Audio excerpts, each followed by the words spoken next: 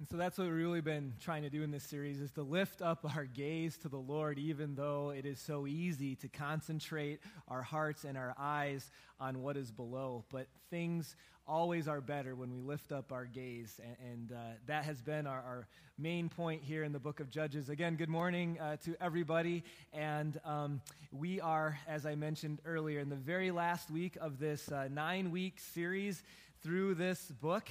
And before we get going, I want to always point out the service insert or the bulletin insert that if you could use this to follow along, I think that would be a blessing to you. I have to admit, I've gotten more positive feedback on this series than what I had expected going into it. In fact, one gentleman was really candid with me, and he said, Ben, when you introduced that we were going to do half or 3/4 of the summer on the book of Judges, I thought it sounded kind of boring, and I wasn't excited about it. But can it last longer? He's really been a blessing to him, and I pray it's been a blessing to you as well. And I thought on this last week, before we get into the heart of today's lesson, maybe we could do just a little bit of a review of where we've been. First of all, the theme, God is faithful, even while you see the little on the logo, even while God's people are unfaithful. And I hope if you ever struggle with the love of God for you because of something you've done in the past or something that you are down on yourself about, that you would just go back to what we've talked about in the book of Judges and just be mindful of God's grace, love, and faithfulness to his promises, even in the midst of really, really horrible unfaithfulness through that time of the Judges. And so then over the last 7 weeks, we've been taking a look at specific deliverers, human beings, that God sent to be his instruments. Here's where the review part comes in. The first judge we looked at was Ehud. And Ehud was that crippled left-hander who, with God's help, defeated the large and in charge King Eglon from Moab with a stab to the gut. And God defeated the Moabites through Ehud. And then we looked at Deborah. And Deborah was a very interesting judge for the fact that she was a woman. And there's, again, nothing wrong with being a woman. Matt likes women, right? Is what we talked about. He has nothing against women, even though he preached on Deborah and everything. And that's an inside story, so just forget about it, I guess. But this was odd because at this time, women were not leaders, much less military leaders, and so for God to use Deborah would catch people's attention. The next 3 weeks, we looked at a guy named Gideon, who was that fraidy cat wheat thresher in a wine press, and God used him from the lowliest, weakest tribe to lead an army of 300 to defeat an army of thousands. And then we looked at Jephthah. And we didn't get into this part a ton, but you got to know Jephthah at one time in his life was part of organized crime. And yet God used him for something great. And then last week we looked at probably the most familiar judge, Samson. And I don't got time to talk about all of his indiscretions. We think Samson, we think big muscles, long hair has got to be like Fabio or something. That's a dated reference, right? But the truth is, if you read through the account of Samson, what you come away with is that Samson wasn't strong. You come away with he was a violent, dysfunctional sex abuser. That's what you come away with. And yet last week, in a very poignant way, we learned that even though Samson was at the lowest of lows, he was down, but he wasn't out. And in his last moments, God used him. God used him to deliver Israel. But when you look at the book of Judges, I hope now that you see that while you've maybe heard of some of these names, these people are not the heroes of the time. Look at all of their problems. God's the hero of Judges. God's the center. God's the one in charge, and he decided to use dysfunctional, people, ordinary people with problems. He used them to deliver his people. Well, as we close up today, this last section, we're not going to come into contact or meet another judge. In fact, if you read through Judges, the last 5 chapters are like an appendix. It's almost as if the focus shifts a little bit in these last 5 chapters, chapters 17 through 21.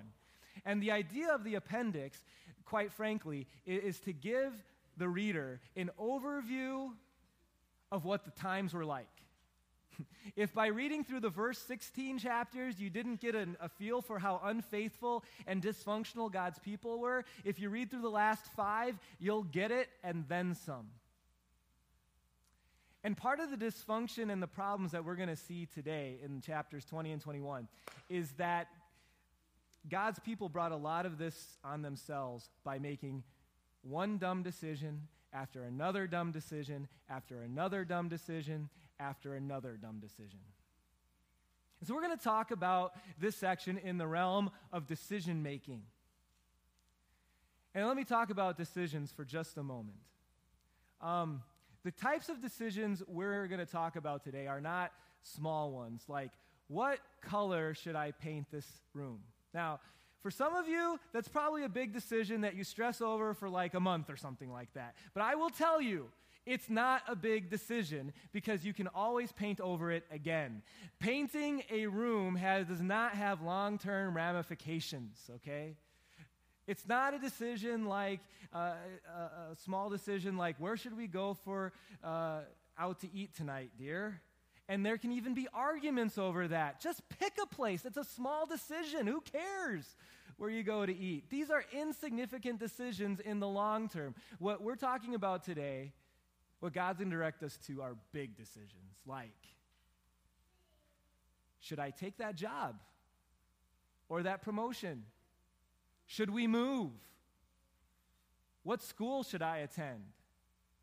Should I get married to that person? What about my marriage now that I'm in it and there's problems? What about this attitude that I have? What about this grudge that keeps me from being able to forgive? What should I do about that? We're talking about decisions that are big. And honestly, I don't want to stress you out, but you already know this, that there are big decisions that are going to have a profound effect on your future life on earth. And that doesn't mean that if you make a bad decision that God is not going to use it. But I just want you to know, before you come to decisions, I just want to say, your decisions are important. That God's will is done, but he uses our decisions, whether good or really bad.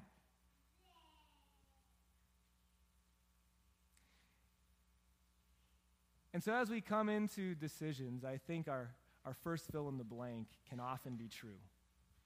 That sometimes we make decisions just based on immediate circumstances, but good decisions are based on more than just immediate circumstances. I think sometimes we get caught in the emotion of a decision or in what seems to be a dead end of a decision, and we, caught up in the emotion of the moment or the potential lack of being able to see how this could work out well in any other way, make a decision based only on circumstances. And I'm not saying that circumstances don't play into decision making, and this will make more sense later, but good decisions aren't based just on immediate circumstances. What does he mean? We'll get there. In fact, I want to give you a question later after we look at God's word, a question that I would like you to apply to big decisions that you have in front of you or that will come. Put it on your refrigerator, this question. It's going to make a big difference in the focus of your heart and mind when you come to a big decision. Now, let's get into God's word today. So this section of scripture that we're going to look at is actually the most disturbing and perplexing section of the entire book of Judges, in my estimation. And in fact, it might be one of the most perplexing and outrageously disturbing sections in the entire Bible.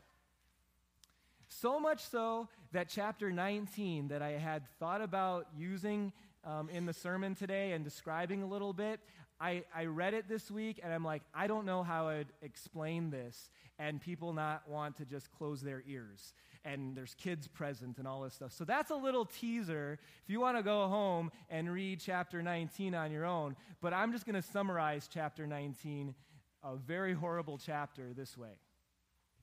There was an Israelite woman who had been killed. And she had been killed not by some enemy country or people or nation. She had been killed by some Israelite men. And now, God's people, the Israelites, are wondering, what should they do about it? This horrible thing has happened in chapter 19. What should Israel do about it? We read from chapter 20, verse 1. Then all the Israelites, after this thing happened, from Dan, it's a town in the north, to Beersheba, a town in the south, and from the land of Gilead, basically these directions are saying from everywhere in Israel, they came out as one man and assembled before the Lord in Mizpah. What that means is that whatever happened in chapter 19 was so bad, so horrible, that even this dysfunctional nation all recognize this cannot stand. Something has to be done. And unlike unity we've seen in Judges at all, except around sin maybe by the Israelites, they have come together as one person with one mind. And the leaders of all the people of the tribes of Israel took their places in the assembly of the people of God, 400 soldiers armed with swords. So they have a decision to make. What are we going to do about these men from the town of Gibeah that did this horrible thing in chapter 19? And actually, their first decision wasn't really all that bad. What we need to do is we need to assemble some soldiers, and we need to go to Gibeah. We need to ask the people of Gibeah, who are from the area of Benjamin. It's an area, and so they're called Benjamites. We need to ask them to give up the men who are responsible for this so that we might carry out the death penalty and eradicate them and bring justice to the situation. So that's what they do. And they go to the Gibeah, they ask for the men, and the Benjamites decide, they have a decision to make, and they decide, no, we're not going to give them up. And I don't know whether that's because there's some sort of blind loyalty to their people, or maybe they valued these men's lives over the life of the woman who had been killed, but for whatever reason they decide not to. So now the Israelites have a decision to make again. What do we do about this? And so what they do is they wage a war against the Benjamites.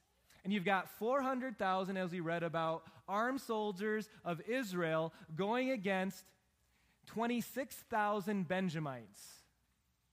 And it took them 3 days, but the Israelites defeated the Benjamites and wiped out the town of Gibeah. And so, while the Bible doesn't tell us specifically, I would say it's pretty much understood that the men who were responsible for the death of the woman in chapter 19 had been killed. And you would think that that would have been enough, right? Here's where the chapter gets perplexing, if it hasn't been perplexing already. Look at verse 48 of chapter 20. And so the men of Israel, though, even though Gibeah had already been destroyed, went back to Benjamin, put all the towns to the sword in the entire, what we would call, county of Benjamin, including the animals and everything else they found, all the towns they came across, they set on fire. Here's what happened. Every man, woman, and child and animal were killed.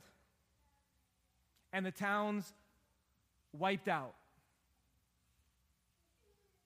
What were they thinking? Well, you might say they weren't thinking at all, but I have a pretty good sneaking suspicion as to what happened. Either they were so angry about what happened to the girl and the fact that they had about 40,000 soldiers that had died in battle, that they, in their, at this point, lust for vengeance, decided to take it and took it overboard. Like a snowball of emotion rolling down a hill, the circumstances of the moment and the anger and the emotions that they had boiled over into doing this really, really horrible thing. In fact, there was only 600 Benjamites that escaped, and these were soldiers who had been fighting, so they weren't in the towns. And when they saw that all hope was lost, they had escaped to a hill country. 600 men left. And the Israelites decide, you know what? We are so ticked off at the Benjamites that we're going to make an oath that whatever man gives their daughter to be married to a Benjamite that's left is going to be cursed. Do you know what just happened through their doing this in verse 48 and their oath? God's people went from 12 tribes to 11. The 12 tribes of Abraham, the 12 tribes of the Jewish nation, one of them, after a few years when these 600 men would die, would have been wiped off the face of the planet. Gone forever. A genocide. Because a girl had died in a brutal way. We go to the next verse. The people went to Bethel, where they sat before God until evening, raising their voices, and they cried bitterly. O Lord, the God of Israel, they cried, why has this happened to Israel? Why should one tribe be missing from Israel today? In essence, these questions are their way of saying, what have we done? God meant for there to be 12 tribes. We just wiped out one tribe. What have we done? And they had a decision to make. What should we do about it? How do we keep the line of Benjamin going, the tribe of Benjamin going? And so they make another decision. Here's what we can do. One guy seemingly spoke up in verse 20, wondering, did every town in the city of or in the country of Israel send men to fight against the Benjamites? Because we said every town should. And it's as if someone raised their hand and said, I don't think there's anyone here from Jabesh Gilead. It's a town. Anyone here from Jabesh Gilead? And no one would have raised their hand. Like, okay, here's what we can do to help keep the Benjamite nation going. Let's go to Jabesh Gilead and kill everybody, except for the eligible girls. And guess what they did? That.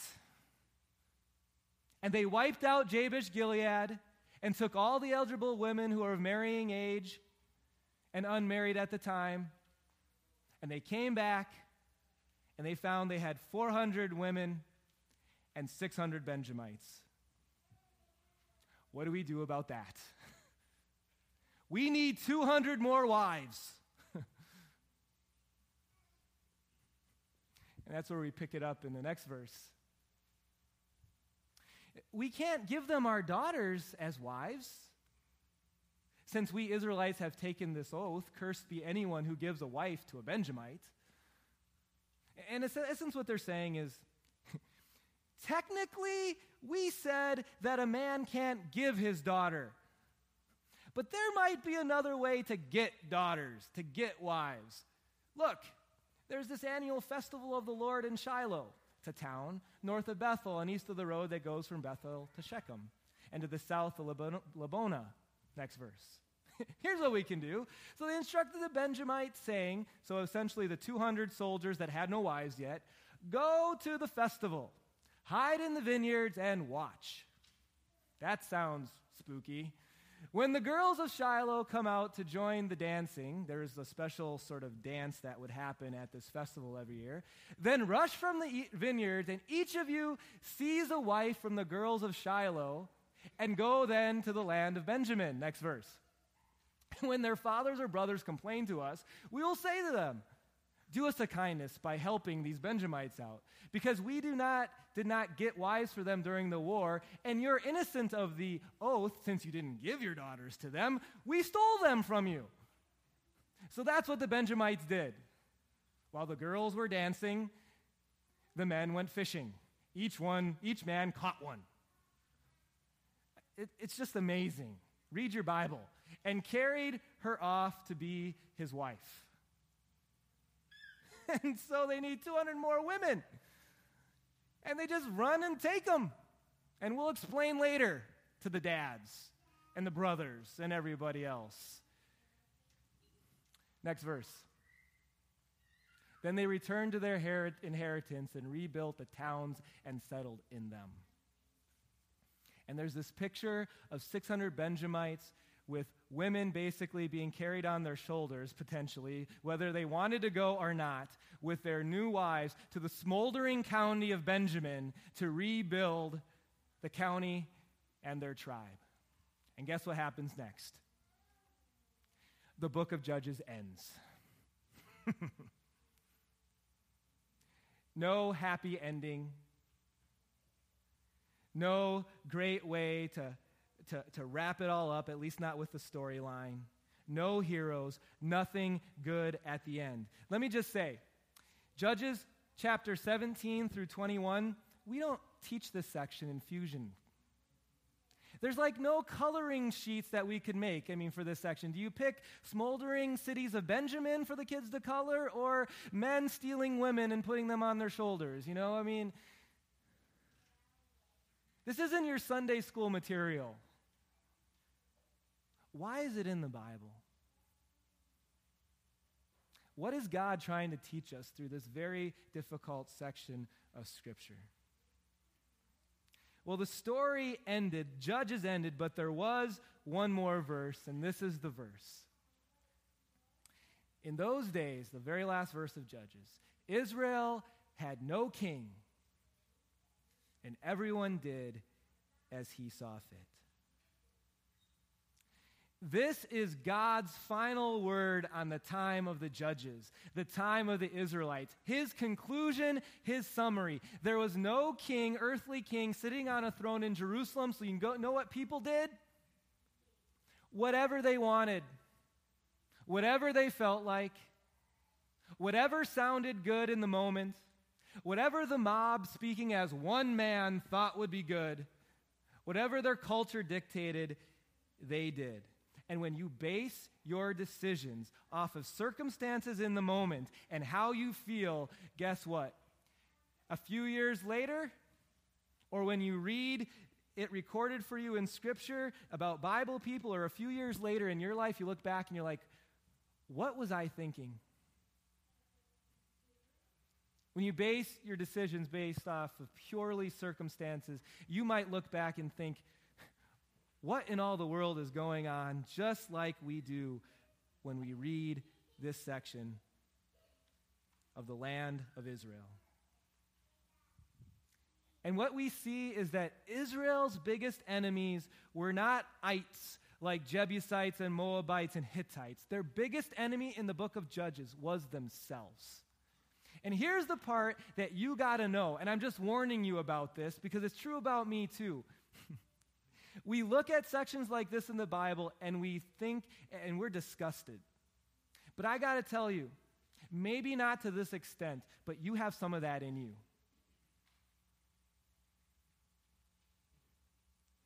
And I have some of this thinking in me. You know what? We are experts at finding reasons to do things that we know might not be best, but we really want to do them. We're experts at finding reasons. Let me give you an example that's not a major one.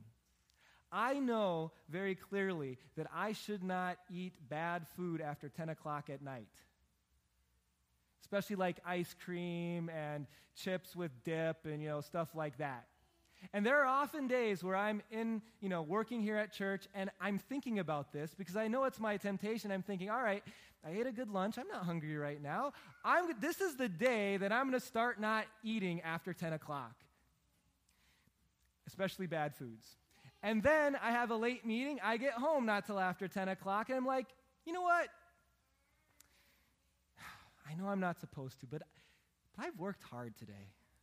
And this meeting, I deserve it, just a little bit. And it's not like it's smoking or over drinking or something like that. And I come up with all these excuses, and I'll tell you, I still have a problem eating after 10 o'clock, okay?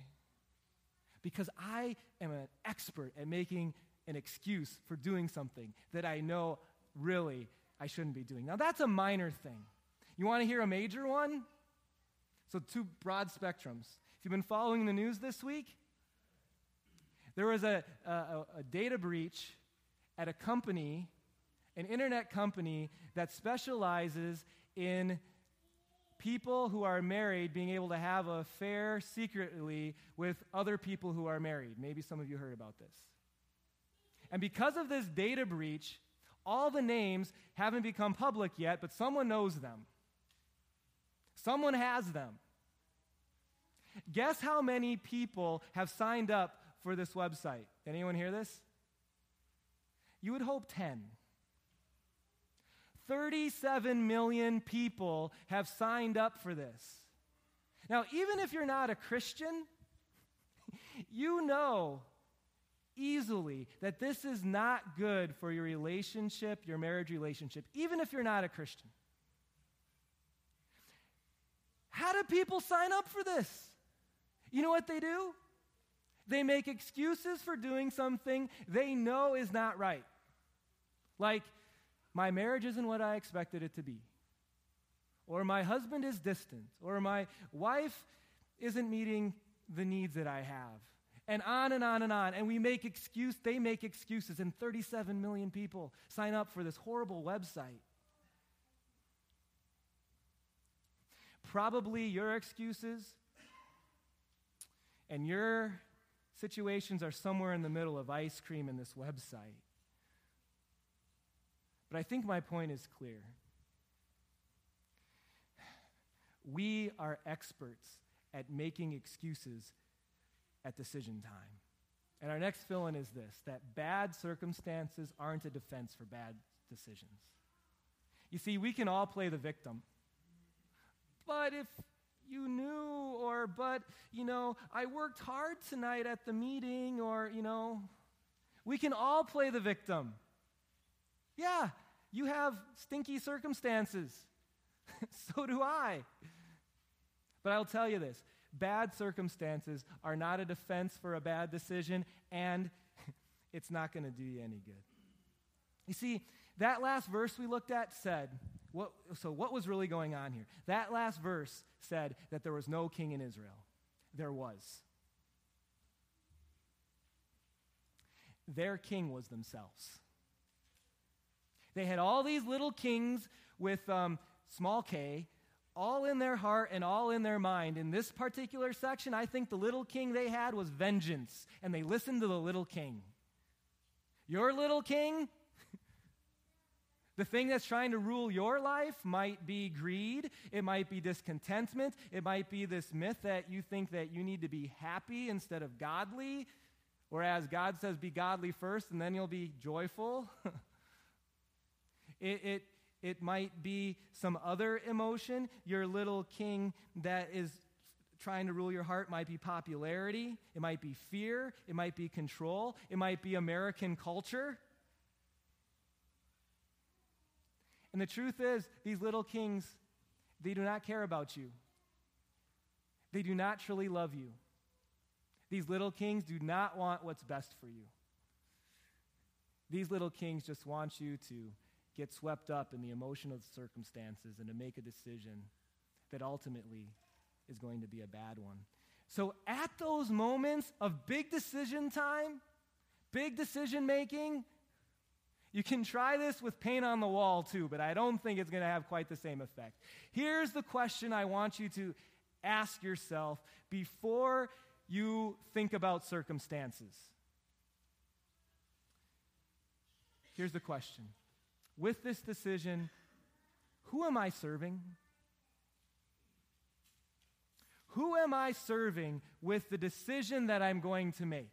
Is it a small k king in my heart, like greed, lust, discontentment, and so on and so forth, or is it something else? Is it the king? Is it Jesus the king? Now I'm going to tell you that by asking yourself this question, it's not going to be always all of a sudden like, oh, it's so clear now, okay? I will tell you what this will do. It'll eliminate some choices. It won't always make the decision easy. You'll still have to pray. You'll probably debate between a few things because there's more than one answer that might serve the Lord. But I guarantee you, it'll set your mind in the right direction. It'll cut through the baloney of circumstance and the emotion around that, and it'll get your heart and mind thinking about the right things. Who's my king, and who can I serve with this decision? My friends, the king was seated on his throne in the book of Judges, and the people missed him. And they listened to all these little kings in their heart. The king came 2,000 years later to this earth. Remember the wise men? They were asked by Herod, why are you here? Well, we saw this star, the star of the King of the Jews, and we've come to worship him. And then 33 years later, Jesus is standing before one of the most powerful Roman leaders in Israel, probably the most powerful Roman leader in Israel. And Pontius Pilate was his name, asked Jesus, I've heard you're a king. Are you? And as Jesus stood there in that moment, hours from his death, beaten, bruised, bloodied, with a crown of thorns and a purple robe, in a mocking way, Jesus said, it's as you say. I'm a king. A king bloodied and bruised, in chains. And then he said, but my kingdom is not of this world. And Pontius Pilate didn't get it. He's probably like, what world are you a king in? But for you and I, who have the benefit of all of the record of the Lord's plan we call the Bible, we know what Jesus meant. And yeah, because of sin in this world, sometimes sometimes he allows things to happen. And sometimes we doubt that he's on his throne, but I am going to tell you, he is on his throne now, just like he was in the time of the judges. And ultimately, we're going to be able to live under his rule in even a bigger way in eternity in heaven. But in the meantime, you know where he rules? In your heart.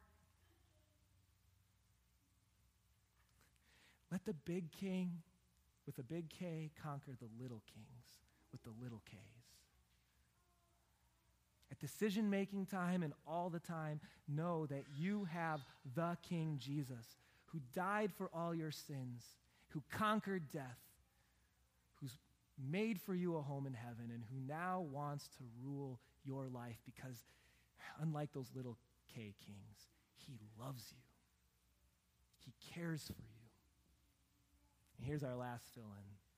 Trust the King of heaven to also be the king of your life. At decision-making time, trust the King of heaven to be the king of your life. Many of you, and me included, we trust Jesus for our eternity, and we doubt him about our finances. We trust him for our eternity, and we doubt that he can figure out our family problems. We trust him for our eternity, but we doubt that he has our best interest in mind in the short term. Trust the King of heaven to be the king of your life right now.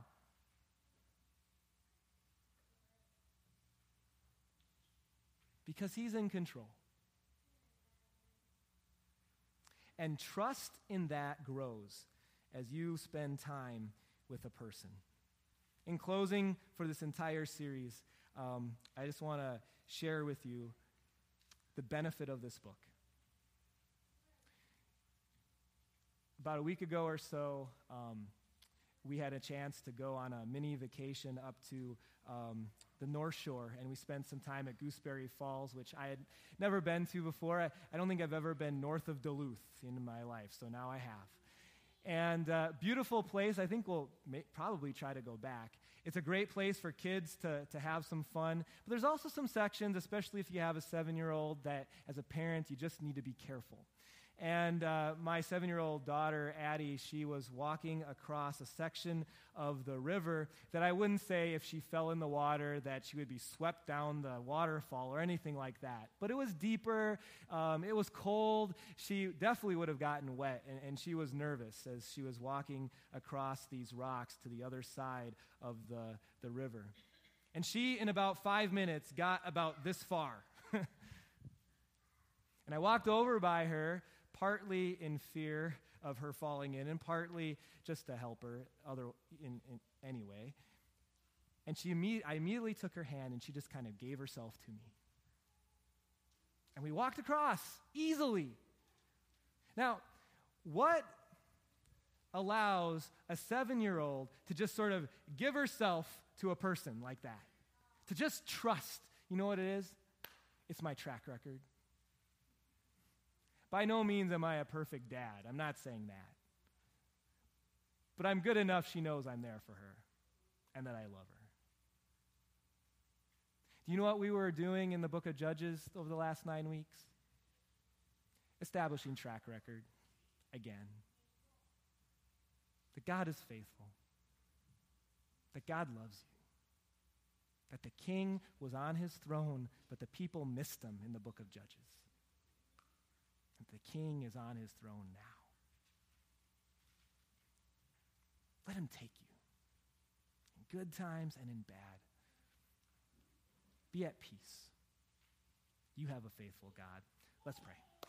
Dear Heavenly Father, we thank you for this time in this book that you gave us 3,300 years ago. And we thank you for the encouragement and strength that it's given. Dear Lord, we pray that we would respond to this message and this series with a deeper trust in you, our Lord, our Savior, our King. Help us to trust you in good times and in bad. Help us to remember your direction at decision-making time, that you are the King, and may we serve you with our decisions. Dear Lord, we also give a prayer of thanksgiving and also of strength to the Schumann family as Jen's father was called home to heaven recently. We ask you to be with Jen and Ken and the family and just encourage them with the news that they will be able to see Jenny's dad again in heaven and be with them. We thank you for the faith that you worked in his heart, and now that he's enjoying the eternal mansions that you have prepared for him. We pray all this in Jesus' name. Amen. At this time,